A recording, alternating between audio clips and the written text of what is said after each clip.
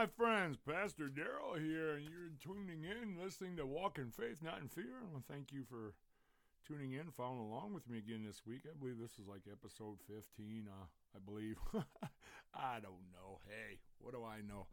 Well, anyway, I always start with a word of prayer, so if you would. Dear Lord God, again, I give you the praise, the honor, and the glory, and I just thank you, Lord God. Again, I thank you for this opportunity that you give to me to just maybe share a little bit of your word or a little insight or give some hope or some guidance or some direction.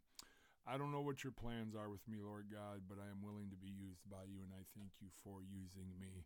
So I pray today that I can be an effective tool in your arsenal for your kingdom work here on this great, wonderful earth of ours. And I give you all the praise, honor, and glory in the precious blood of your Son, Jesus Christ. Amen, amen, amen. Well, my friends, again, I'm in my little sanctuary, which I call my little sanctuary. It's my office within the church, within the sanctuary of the church. And this is where I come and kind of hang out and do a podcast. Got my own little podcast studio set up, if you would. And I rather enjoy it. It's my little one-on-one time alone with the Lord, away from the house, the dogs, the neighbors, everything around. I just come in here and lock the church up and shut the doors and close everything off from the outside world, and me and the Lord spend a little time together. And here we are again today. I always record on Mondays following, our Sunday service. And I did a sermon yesterday again. I'll be honest with you, I think I want to piggyback off of it because I wasn't led to do anything different. Anybody that comes to church with me knows when I lay out a sermon or whatever and we start in God, I'm really open to the Spirit of God working through the church, and we go different directions, and lo and behold, it's always something that somebody had or needed or wanted to discuss, and it opens up avenues, and the church openly, I don't know if you want to say preaches to me or preaches to each other, but we discuss it, and it turns into a pretty good day. And I was really impressed with yesterday. I'm so thankful that not only how can I say this? I'm so thankful that I have a body of believers that come together that are open to allow the Spirit of God to work and not be so dictative over the ruling or the structure of a service, and it's been a real blessing. Well, anyway, I want to kind of go on from that. Yesterday, I actually started off doing a sermon, and I don't know if you want to entitle it. I just wrote evidence on the top so I can keep track of what's what in my notes, and I guess where I want to go with this is there should be evidence in life change. I don't know if you want to call it evidence or spiritual. It's not really, well, yeah, it is spiritual growth. But there should be, I guess what I'm trying to say is there should be evidence of a different or a new creature in Christ, if you would. See, I guess, let me just back up. Let me start here. Let's go from the beginning here. See, once you become a Christian, you got to kind of ask yourself, or at least you should, or we think about, what are we to do? And if you think about it, should there be should there be anything different about what we do with our lives? And yes, there should be. See, we should have a different focus for our lives that we had before we had the come into moment Jesus thing, if you would. See, now we have to ask, what should we be doing with ourselves with this come into moment Jesus thing while we wait on his return? See, the truth of the matter is, so many times, and I guess where I was going with this is because I beat up our church pretty heavy here about don't be worrying so much about the neighbors or what the neighbors think or what their walk is like with Christ. Concentrate on your walk with Christ. And I keep telling them, don't worry about him or her or them or us, neighbors, whatever. Worry about you. And there should be an evidence in your life. So, see, we should have these works or good fruits coming from us if we are truly, how can I say it, achieve salvation, saved, if we're truly walking in the will of God, if we truly are born-again believers of Jesus Christ, there should be something in me that changes pre to post, if you would. I should have a new outlook. There should be a different focus on what I have now than what I did before Christ. Okay? So now, I guess my question to that is, what are we to do with this while we're waiting on the return of Jesus, if you would? Now, I read out of 1 Thessalonians yesterday, chapter 1, first 5 verses. Now, I'm going to kind of re-hit it today, and I thought maybe we just spend a few minutes and talk about it, if you would, or spend a few minutes and listen to me babble about it. So that's more like it, huh? Well, anyway, 1 Thessalonians 1 through 5, it says, Paul, Silvanus, and Timothy, to the church of the Thessalonians, in God the Father and the Lord Jesus Christ. Grace to you, peace from God our Father and the Lord Jesus Christ. We give thanks to God always for you all, making mention of you in our prayers, remembering without ceasing your work of faith, your labor of love, and your patience of hope in our Lord Jesus Christ in the sight of our God and Father, knowing, beloved brethren, your election by God. The model church and IV tenses of a Christian life. Now it goes on in verse 5 and it says this. It says, for our gospel did not come to you in word only, but also in power and in the Holy Spirit and in as much assurance as you, what kind of man were you among you for your sake? Now, if we was to look at the subject matter of our text, it gives us this overview of what should be going on with ourselves while we're living out our lives, waiting on Jesus to return, if you would. See, our belief and faith in Jesus should have a profound effect on our lives and priorities in our lives. See, I say that because if we are truly born again, if we have truly surrendered to our Lord Jesus Christ, there should be a life change. There should be a difference, okay? Our belief and faith in Jesus should have this profound effect on our lives and on our priorities in our lives. But truth is, look around this world, people. I don't see it happening so much in our lives. See, you got people wondering why they're not winning the lost to Jesus. I mean, think about it. Look at it. Or even worse, we see people that just don't care. See, I hope an interest is sparked to you, to encourage you to maybe take a few minutes out and study through all the First Thessalonians, not just chapter 1. Read the whole book. See, you will see how Paul is going to deal with how we are to live our lives. You'll notice that as you study through each chapter, the references, every one of them references to the second coming of Jesus Christ. See, if we truly believe in Jesus, then our lives will be impacted by the fact that Jesus is going to return, and it could happen at any time. And once he comes, those whom are lost, understand, when he returns, they're lost. It will be too late. Knowing these things should affect our priorities and our focus here and now for our life. See, many times we do not reach the lost because here we go, I'm going to sting somebody. Many times we do not reach the lost because we have not allowed Jesus to work in our lives. We get into this personal comfort zone, and we don't want Jesus to pull us away from that, take us out of our box. We don't want to get past that. But just in our text today, we see the gospel's effect on the Christian, on you and I. Understand, friends, once you accept Jesus as your Lord and Savior, I said this yesterday, I say it again today. When you accept Jesus Christ, that don't mean you've made it. Your mission's not over. No, my friends, it is just the beginning. Amen? Now, in the city of Thessalonica, it had to look like a lost cause, if you would. The city was the capital of the Macedonian province. It was a center of trade and commerce in there. It was just filled with pagan religions, just all around it. Now, I referenced Acts 17 yesterday, how we had an account of Paul starting a church there. This is like 20 years or so after Jesus has ascended into heaven. And then Paul, he started a church, but then he had to slip out while the getting was good, to be honest with you. Anyway, I think it's verse 10, 11 says, the brethren immediately sent Paul and Silas away by night to Berea.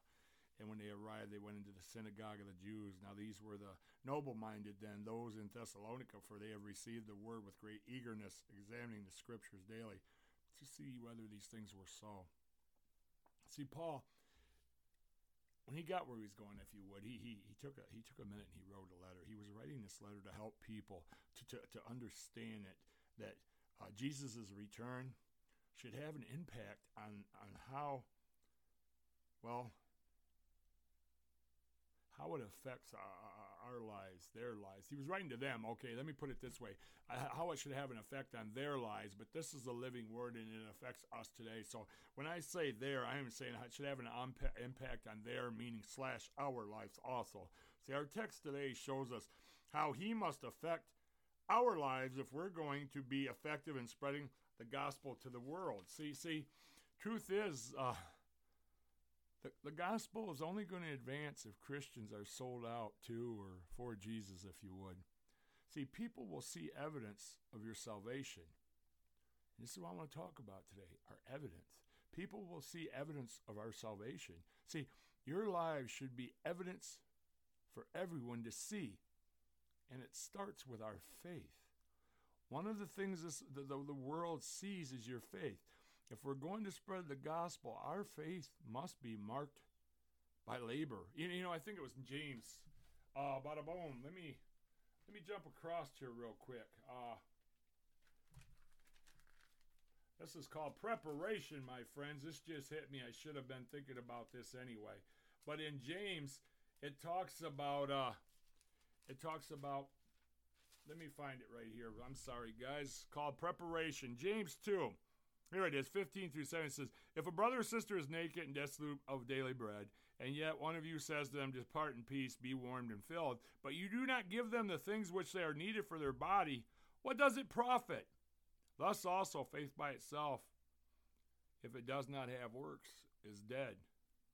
Amen. You know, and then if I was to skip through, and I'll just jump down verse 26 here, it says, for as the body without the spirit is dead, so faith without works is dead also.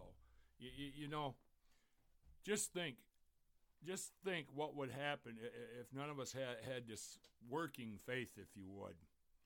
Man, what would happen to the church? It would die. What would happen to the lost? They'd stay lost. All aspects of a Christian's life stem from our response of faith. See, a faithful person will show his faith by his activity, by his involvement. If your activity for Jesus is confined only to Sunday mornings, my God, my friends, your faith, if alive at all, is barely hanging on.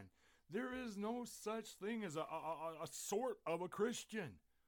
If your faith is not working, your faith is either non-existent or to the point it's so very weak it might as well be non-existent. See, I know so many people that claim to have faith, but they're just not doing anything. They don't go to church. They're not doing any kind of ministry. They're not doing any involvement for the Lord. They're not giving back in any way. They have their own system of religion. See, instead of following and serving and loving Jesus, their religion tells them to place themselves, well, not to place themselves, to please themselves. So see, then they try later to claim their salvation after a life of serving self. The 2 Corinthians 5, I think it's verse 17, says, therefore, if anyone is in Christ, he is a new creature, and the old things passed away. Behold, new things have come. Whew.